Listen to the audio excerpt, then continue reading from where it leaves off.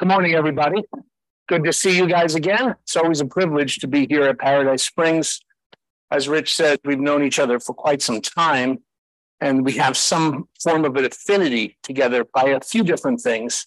A, that grace is free, absolutely, without cost, no conditions attached, free.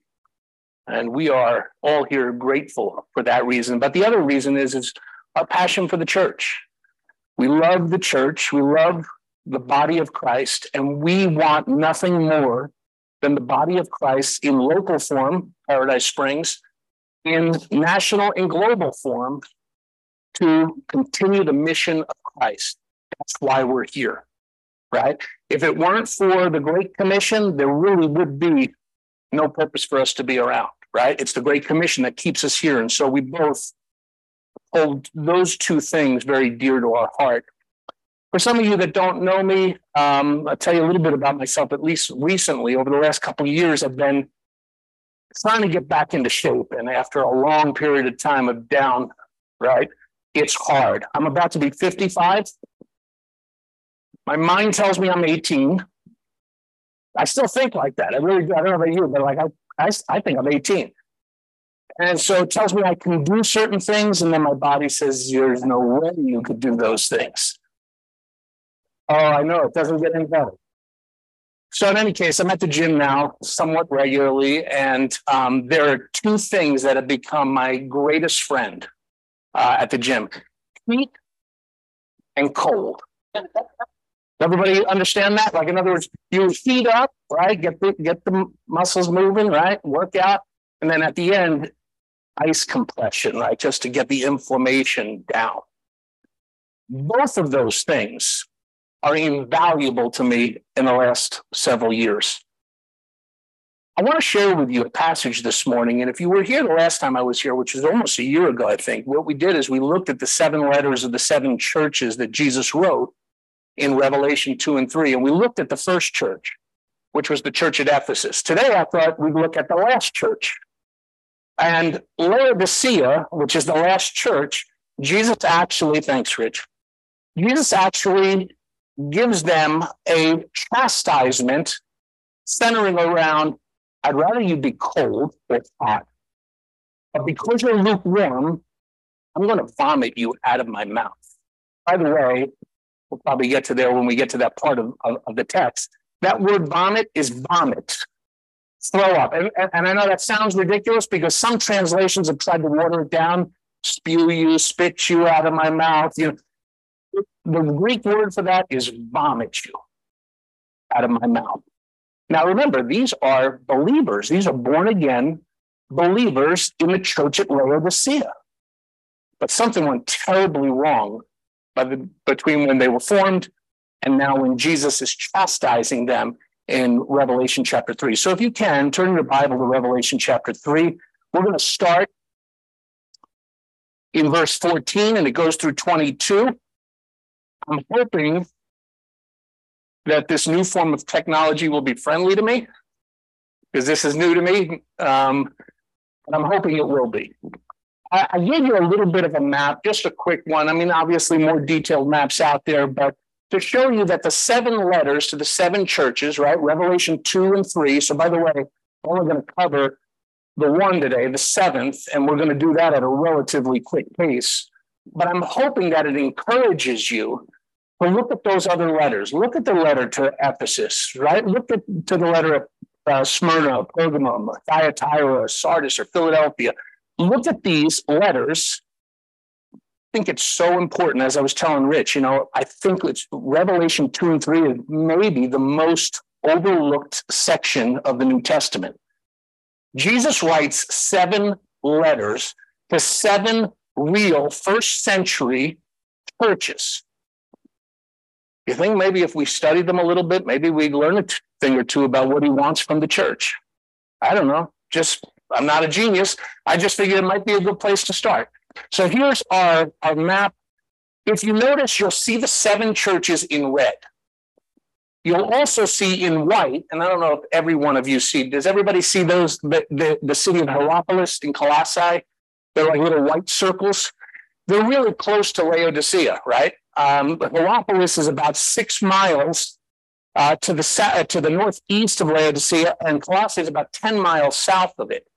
And so these two cities are neighboring cities for Laodicea. In fact, in ancient times, they were very much considered the Tri-City area, right? Because these cities were close to each other. And not only were they close to each other, but they were pretty they were pretty unique in the fact that Laodicea was one of the richest cities. In fact, they had a ton of rich people. It was a city that you would think like the Bill Gates of the world would live in, okay?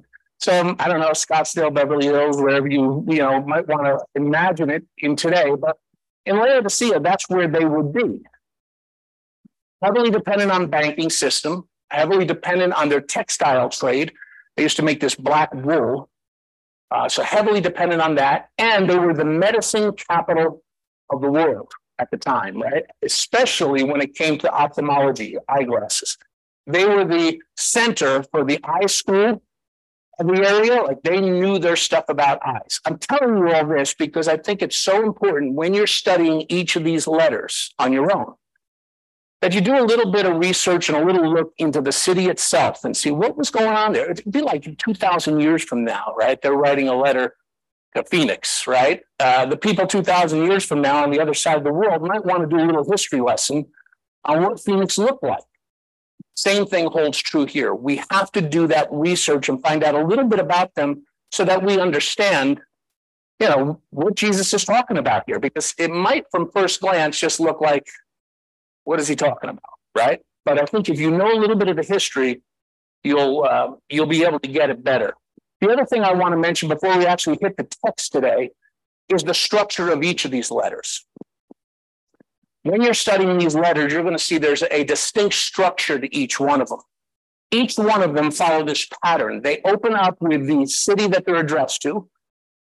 So I'll give you an example. In our text today, it'll say, to the church of Laodicea, right? Write these things, right? So it's always this opening up to the city or the church, Ephesus, right? Smyrna, Pergamum. Each one has that same exact format. Doesn't veer. The next thing you'll see is a description of Christ. Christ gives a description of himself that's specifically pertinent to that individual city, right? He's doing it so that they remember a quality about him. And by the way, if you read chapter 1, right, you'll see that John, the author of Revelation, and Jesus is using terms right out of Revelation chapter 1. So like in our case today, if you look at chapter 1 of Revelation, you'll see in verses 5 and 6, you'll see it says, and from Jesus Christ, the faithful witness, the ruler over the kings of the earth, to him who loved us and washed us from our sins in his own blood. And he has made us kings and priests to his God and Father. To him be the glory and dominion forever and ever. Amen. So when we're looking at Laodicea, take a look at Revelation chapter 3, verse 14. These things says the Amen, the faithful and true witness, the beginning of the creation of God. So Jesus is using a title that would be specific to the church at Laodicea, but he's pulling out of chapter 1. By the way, the rest of those books, the rest of those letters, Ephesus, Smyrna, Pergamum, all the rest, same type of deal. You'll predominantly see verses 9 through 20 stacked with these titles that Jesus is pulling from to describe himself to that particular church. By the way, you might hear me say that particular church a lot because I don't want us to ever forget that Jesus is writing first and foremost to that particular church in the first century in that locale. He's not writing to you and me in 2023 in America. Just not. Can we extract application? Absolutely, all day long. We must never forget that the passage is not being written to us, being written to them, right? Sometimes we think that that's a given, but when we're doing our Bible study, we get lost in it, and all of a sudden Jesus is talking to me. Well, he may be, right? But not in the text, okay? So in any case, you have a structure of a letter, you have the city of the church, you have Christ's description, you also have Jesus giving typically a commendation to each one of the churches, basically an attaboy, right? In other words, he's saying, hey, I really like what you guys are doing, right? And he gives them a pat on the back. He follows up with a condemnation. Here's what you're missing. Now, if you guys remember when I did Ephesus about a year ago, we talked about that, right? In other words, Ephesus was doing a lot of good things, right? But what were they lacking? Anybody remember? First love. I don't even think you guys were here, so good for you. But in any case, first, right? They lost their first love, right? Well, he normally does that, right? So he's got this commendation, you're doing good, condemnation, here's where you blew it. Then he gives counsel, right? Repent. Change your mind about the way you're doing things, right? Reverse course, do differently. And then, of course, he finishes with this idea of a challenge and a reward for those that adhere to it and those that accept the challenge and overcome. And we're going to look at that word overcome in a little bit.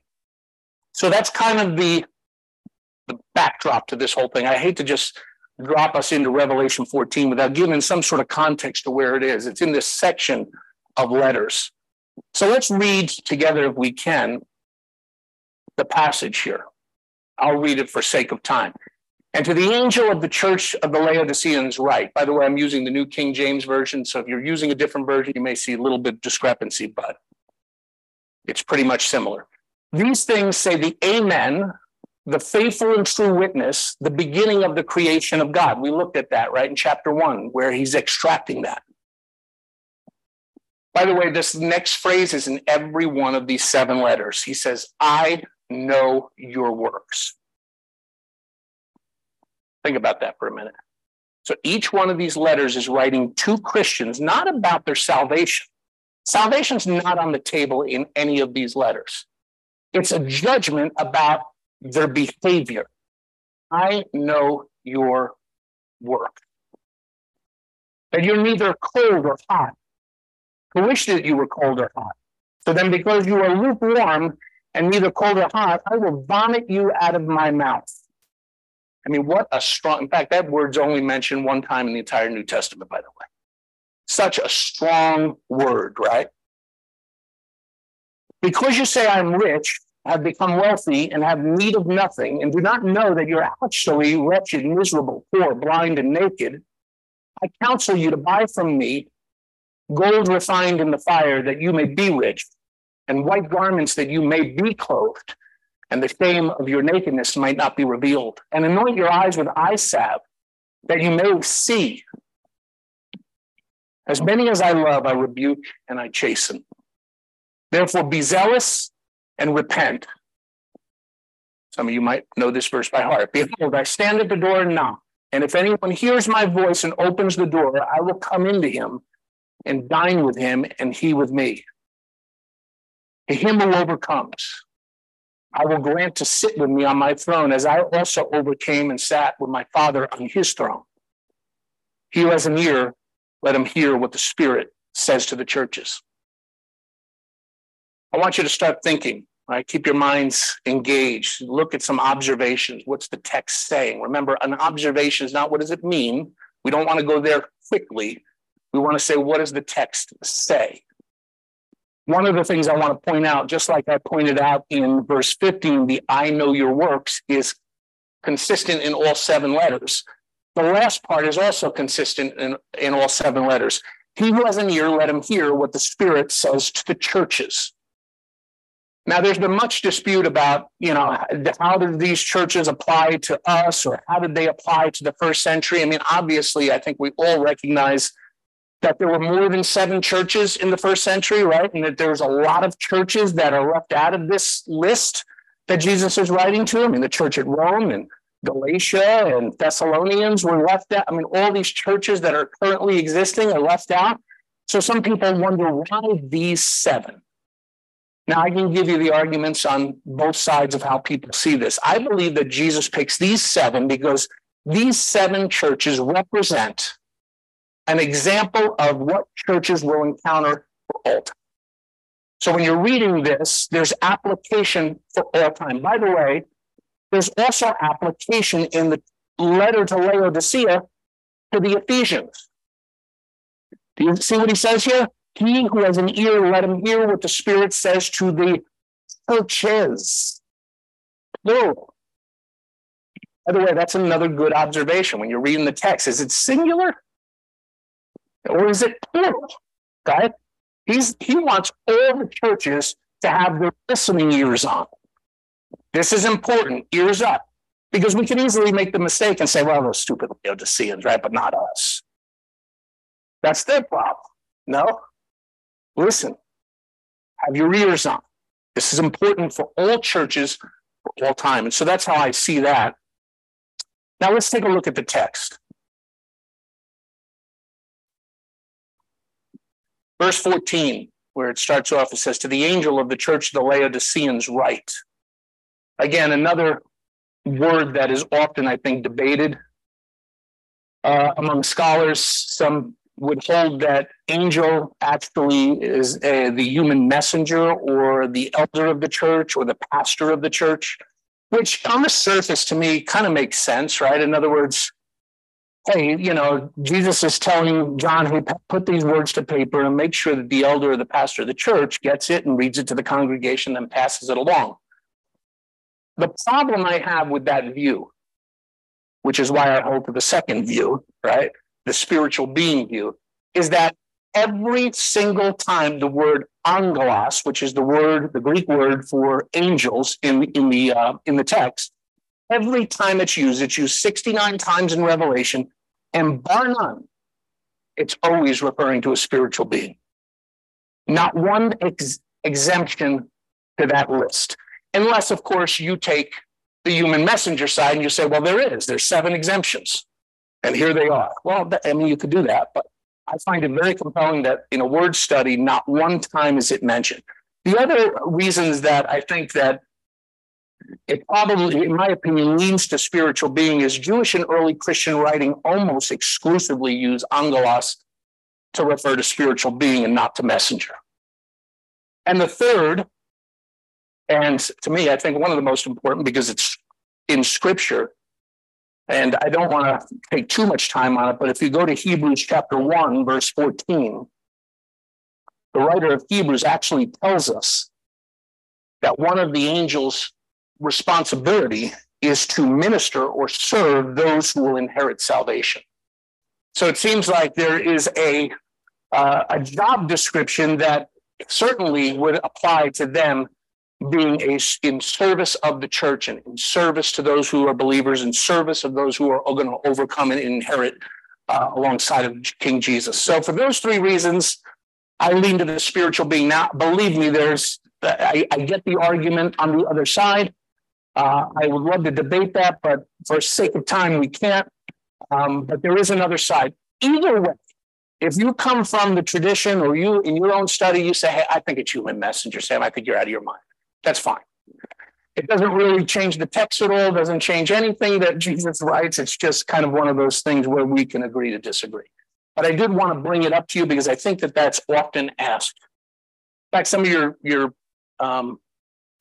translations may even say messenger instead of angel. Maybe they've translated it to messenger because they don't want to hold to the angel word. But that's basically the deal with that. All right, let's take a look at the next few verses.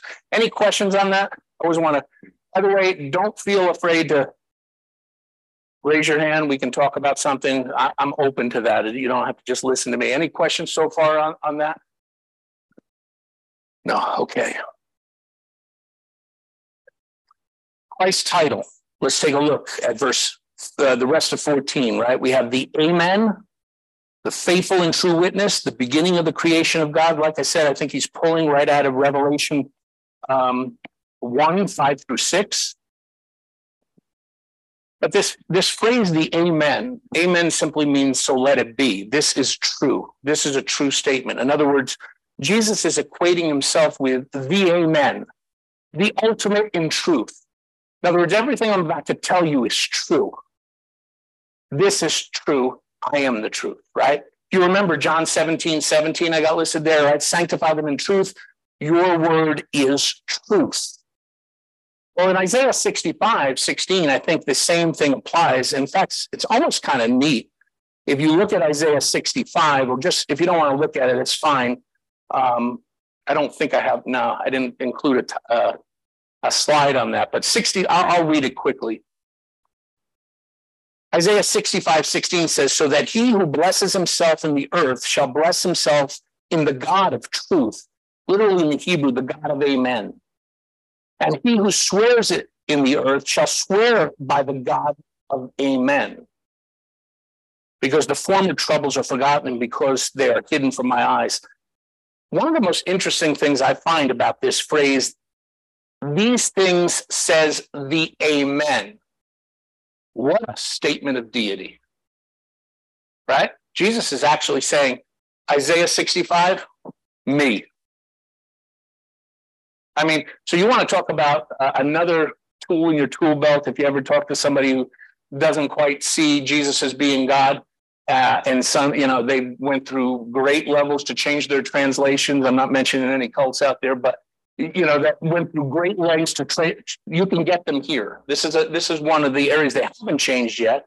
And Jesus is associating himself with the God of Isaiah 65, who is none other than Yahweh himself. So Jesus says, these things says the amen, the faithful and true witness, the beginning. By the way, faithful and true witness, I think, explains the amen. The beginning of the creation of God. Now, the term there for beginning is this term called arche, and it can be used in several different understandings. The origin of something, the originator of something, or a rulership aspect. Now, scholars just have arguments over what is Jesus trying to communicate here?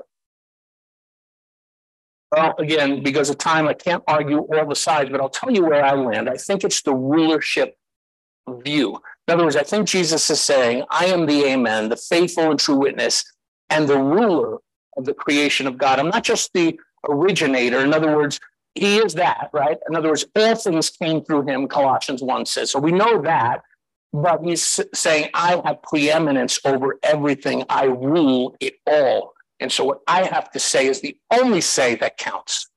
So I feel like arche here really blends to a more rulership. Does anybody have a translation that uses rulership? Anybody with the NIV here? No. NIV uses it. There's several other translations that will actually translate it rule of the creation of God. And I think they're right on that. Especially because of the text itself. I think if you look again, just turn a few pages over in your Bible to chapter 1, verse 5, in that whole list that we just mentioned, right? One of those lines is, and the ruler over the kings of the earth.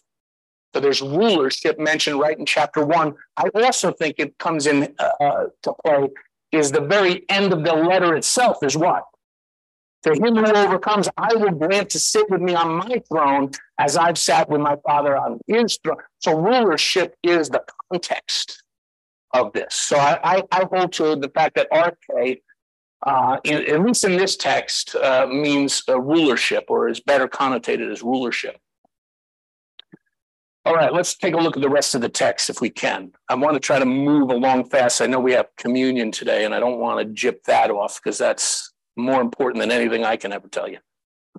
All right. I know your works. You're neither hot or cold. I wish you were cold or hot.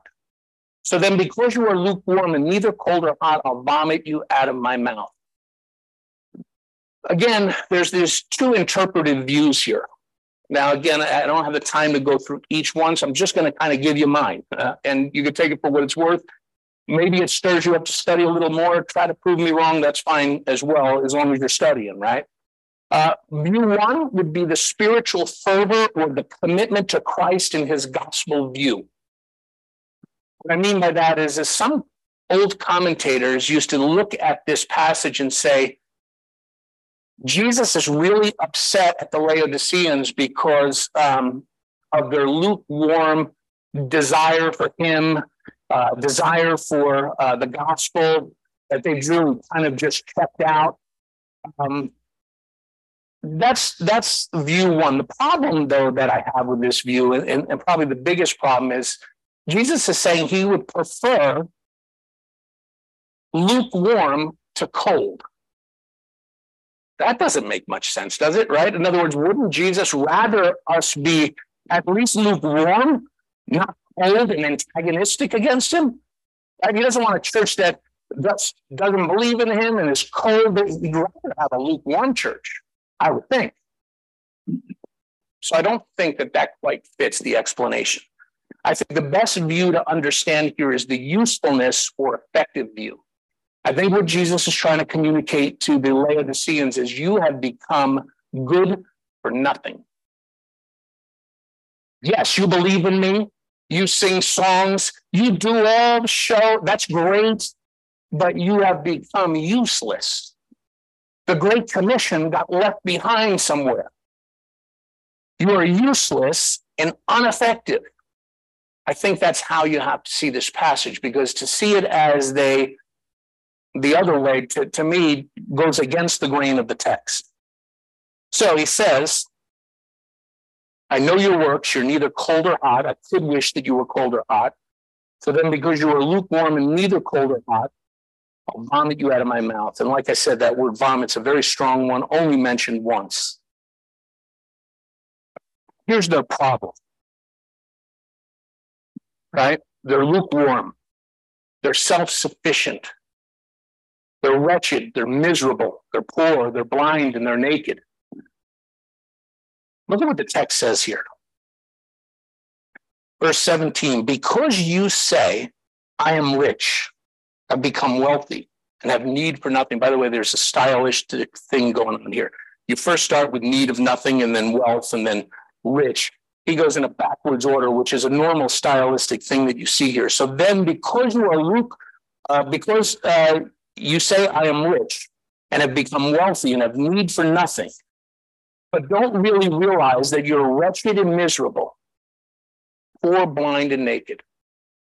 So again, going back to what we said before, Laodicea, the capital of the Bill Gates. They were flush with money. They had tons of it. They had great industry. Like I said, capital of the ophthalmologist world, right? Wool, textile industry. These guys had money. In fact, so much so that even if you look at history, Laodicea had an earthquake back in AD 60, right? Major earthquake. Now, normally, when major earthquakes happen and cities got kind of ruined and flattened, similar to our day, right? The president, right, in this case, the Roman emperor, would issue a state of emergency, right, and funnel all sorts of funds to fix, right? Think about Hurricane Katrina, all these devastating things that have happened to our country, right? The federal government pushed money in. So Rome would typically push some money in to rebuild these Roman provinces. Laodicea was so rich, they said, no, thank you. We don't need you. We got this. And rebuilt the city by themselves. And that's like that flowed throughout history. And so by this time in AD, that was AD 60. By this time, when John's writing this, in the early 90s, there's this air about Laodicea. They're the Beverly, they're the Scottsdale. Oh, look at those guys. They got money, right? This is how everybody thought. So they would understand that Jesus is really pushing in on them. You say you're rich, you become wealthy, you need nothing. You're self-sufficient. But you don't really realize that you're wretched, you're miserable, you're poor, blind, and naked. I don't know if there's another letter that probably is so connected with the 21st century Western church than the letter to Laodicea. Our churches, and I'm not just talking about the mega churches out there with billion-dollar budgets, them for sure. All of our churches, us right here, are we depending on God? Or do we think we got it because of who we are as Americans and who we are because we all have money? Now, you may be sitting there saying, Sam, I don't know what world you live in. I don't have that much money. I'm just kind of middle class. Let me explain something to you. When it comes to a global perspective, I'm not talking about comparing yourselves with the people in Scottsdale or in Beverly. I'm talking about from a global perspective. Each one of us is extremely wealthy. We are the rich. Now, by the way, not a bad thing. Not a bad thing to be rich. I'm not telling you that that's not good. What I'm telling you is when you depend on that and not God, that's bad. Because your riches will only go so far. And Jesus knows that. That's just temporal. No matter how much money you have, that's temporal. And if your heart is based on that, then you've gone astray. By the way, I'm not pointing at you. I'm pointing at me right now. I bought into the whole American thing, right? Move up, get a good house, car, vacation, all this thing, 401k, got to make sure that I hit that mark, retirement. Again, not in and of itself bad. But when that started to impact me where I was like, I don't need a job. I don't need to do this. I got it all. I'm good. I don't need to do this. And being prideful about that, that's not good. But Jesus is talking to me. And I would suppose, like I said, the 21st century Western church couldn't be more aligned with that type of thinking. So he says, here's the remedy. I counsel you to buy from me gold refined by fire, that you may be rich, white garments that you may be clothed, and that the shame of your nakedness may not be revealed, and anoint your eyes with eye salve that you may see. Get this, right? They thought that they were rich. Jesus says, you're actually poor. Buy from me. That's a key phrase, by the way. Buy from me. I'm the only one that sells this. All your money can't buy it. You can't go to Walmart and get this. Buy from me refined gold so that you will be actually rich. See, Jesus wants each one of us to be rich, but not this rich, not the American rich, the eternal rich. There's a difference. He's not against you being rich, but he wants you to get it where it counts, where it'll last forever, not where it's temporary. For the one who's naked, which again, he considers them poor, naked, and blind. For the one who's naked, buy from me white garments. By the way, white garments, if you look at the end of Revelation chapter 19, talks about white garments being the righteous acts of the saints. He wants them to do righteous acts, not just acts. I'm afraid our churches, we do a lot of acts, we do a lot of programs, we do a lot of stuff, but are they righteous acts? See, Revelation 19 says the white garments are the righteous acts of the saints, not just the acts of the saints. He says, but you can buy that from me. You tune into me, you plug into me, you can get the righteous acts of the saints, where your motives are right. Think about the writer of Hebrews, right? The word of God is the discerner of the thoughts and intents of the heart. That blows me away every time, because sometimes people can look at me going to different churches and coming up here and say, wow, what a great act. But if you only knew at times my thoughts and my dismay of driving, and that's not righteous acts. You understand? That's on me. And then he says, buy from me and anoint your eyes with eye salve. So these are all three things. Think about Laodicea. Banking industry, gold. Textile industry, garments, clothing. See, they would have got it. Like, we might be looking at it from our 2023 American eyes and be like, I don't know, what does all this even mean? They get it. You're attacking our top three things because we're relying on us and not you. Anoint your eyes with eye salve that you may see. I often think of the verse where, the passage where Jesus takes the dirt and spits on it and cures the, like, he's the guy that can give you real sight. In that particular case, that guy got physical sight and spiritual sight. But for those of us that have physical sight, like, we could really have sight if we plug into him. And that's huge. And so here it is. Here's the criticism. You're poor, blind, and naked, but instead by refined gold from me, by white garments from me, and by eye salve from me. Two verses I want to, and again, I put them on the screen so we didn't have to waste the time fumbling through the Bibles. 1 Timothy 6, 17 through 19 says, and Paul is writing to Timothy in 1 Timothy, just to give you a little bit of a background. Command those who are rich in this present age. By the way, I want us to all of us, command those who are rich in this present age not to be haughty, prideful, like, I don't have to worry about tomorrow's food. I just go to McDonald's. I got money. I'm flush. Not to be haughty, nor to trust in uncertain riches, but in the living God who gives us richly all things to enjoy. Let them do good, that they may be rich in good works, ready to give, willing to share, storing up for themselves a good foundation for the time to come, that they may lay hold on eternal life. And that phrase, lay hold on eternal life, doesn't mean they can get eternal life, because we have that already. Timothy had that already. But there's a difference between getting eternal life and possessing it. And he's talking about the latter. Matthew 6, 19 through 21, most of you know this verse. Do not lay up for yourselves treasure on earth, where moth and rust destroy and where thieves break in and steal, but lay up for yourselves treasure in heaven, where neither moth or rust destroys and where thieves do not break in and steal. For where your treasure is, your heart will be also. That's Jesus's words, right? In the Sermon on the Mount.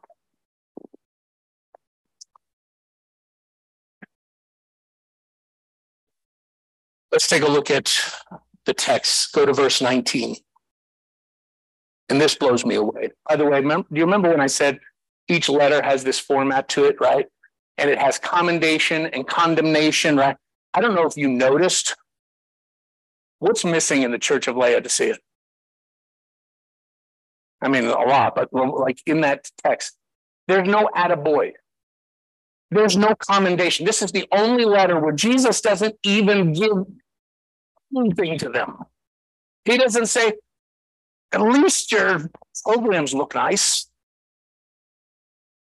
He don't even give them that. It's the only letter that is absent from a commendation. But take a look at verse 19. He says, as many as I love, I rebuke and chasten. Therefore, be zealous and repent. Repent zealously. In other words, make your change of your mind and what you're doing so active that you can't think of anything else but to turn the ship around. Be zealous and repent. Isn't it amazing? Here's a church that he gives no props to. And it's the only church, by the way, out of the 7 that he actually explicitly says, I love you. I mean, you want to talk about grace? You want to talk about a God with grace? Here's the most screwed up church out of the bunch. I mean, they all have their problems, but this is it. And he says, I love you. And as many as I love, I rebuke and I chasten. It's like a kid, right? When you love your kid and they're going so astray, and you know, when they're young enough and you spank them, you're not spanking them to hurt. You're spanking them because, oh God, I love you and I don't want you to do this anymore. It's not good for you. That's the Lord with us. Look at Hebrews 12, 5 through 6. It's just, again, a correlation passage. The writer of Hebrews again says, and you have forgotten the exhortation which speaks to you as sons. My sons, or daughters, by the way. I'm not leaving you guys out. That just means you guys, right? The sons and daughters. My son, do not despise the chastening of the Lord, nor be discouraged when you are rebuked by him. For whom the Lord loves, he chastens, and he scourges every son whom he receives. So salvation was not a problem for the Laodiceans. Being believers was not a problem for them. They were just useless. They became useless. They became so entrapped in the world they lived in and so proud of everything they accomplished. And they went from not needing anything to wealthy to now rich so much that they could literally tell their government, it's Churchill. But you get what I'm saying. I'm not taking your money. We got it. Man. All right, let's wrap this thing up. Revelation 3:20, some of you probably have this verse memorized. Behold, I stand at the door and knock. If anyone hears my voice and opens the door, I'll come into him and dine with him and he with me. Many people, I think, through the ages have used this verse. Maybe effectively, maybe not. That's the jury's out on that, but certainly not in context, right? In other words, we've used this verse as an evangelistic verse, and it's really not. Jesus is talking to the saved ones already. He's talking to the church at Laodicea. He's talking right here, this. And he's saying, behold, look, gaze at this. I stand at the door and knock. If anyone hears my voice and opens the door, I'll come in and dine with him. The understanding of dining with him is this idea of fellowship, right? Jesus has fellowship with people. He eats with them. Eating, especially in the first century, is one of the biggest displays of love and community and fellowship. And he says, if you're willing to, I'll come in and do that with you. If you're zealous and repent, I'm at the door. I'm ready to come in. Isn't it a shame that he was out in the first place? But he was. Jesus left the building and they were just on autopilot. And by the way, again, it's not an attack against the mega church in the United States. This is an attack on really pretty much all of our churches. Like, are we on autopilot? I mean, if you got some guy that can come up here and talk for 30 or 40 minutes and you got a guitar player and you got a sound guy and we could kind of do this on our own and we don't really need Jesus, right? I hope not. But unfortunately, I think we act like that sometimes. You have to be zealous and repent. In the last two verses, some of my favorites, he addresses the people in the church. And again, there's different sides of view on who the overcomers are. If you read commentaries, they may say it's the whole church. I don't believe that. I believe that these are to individuals. In other words, the whole church are Christians. They're all believers. They're all going to heaven.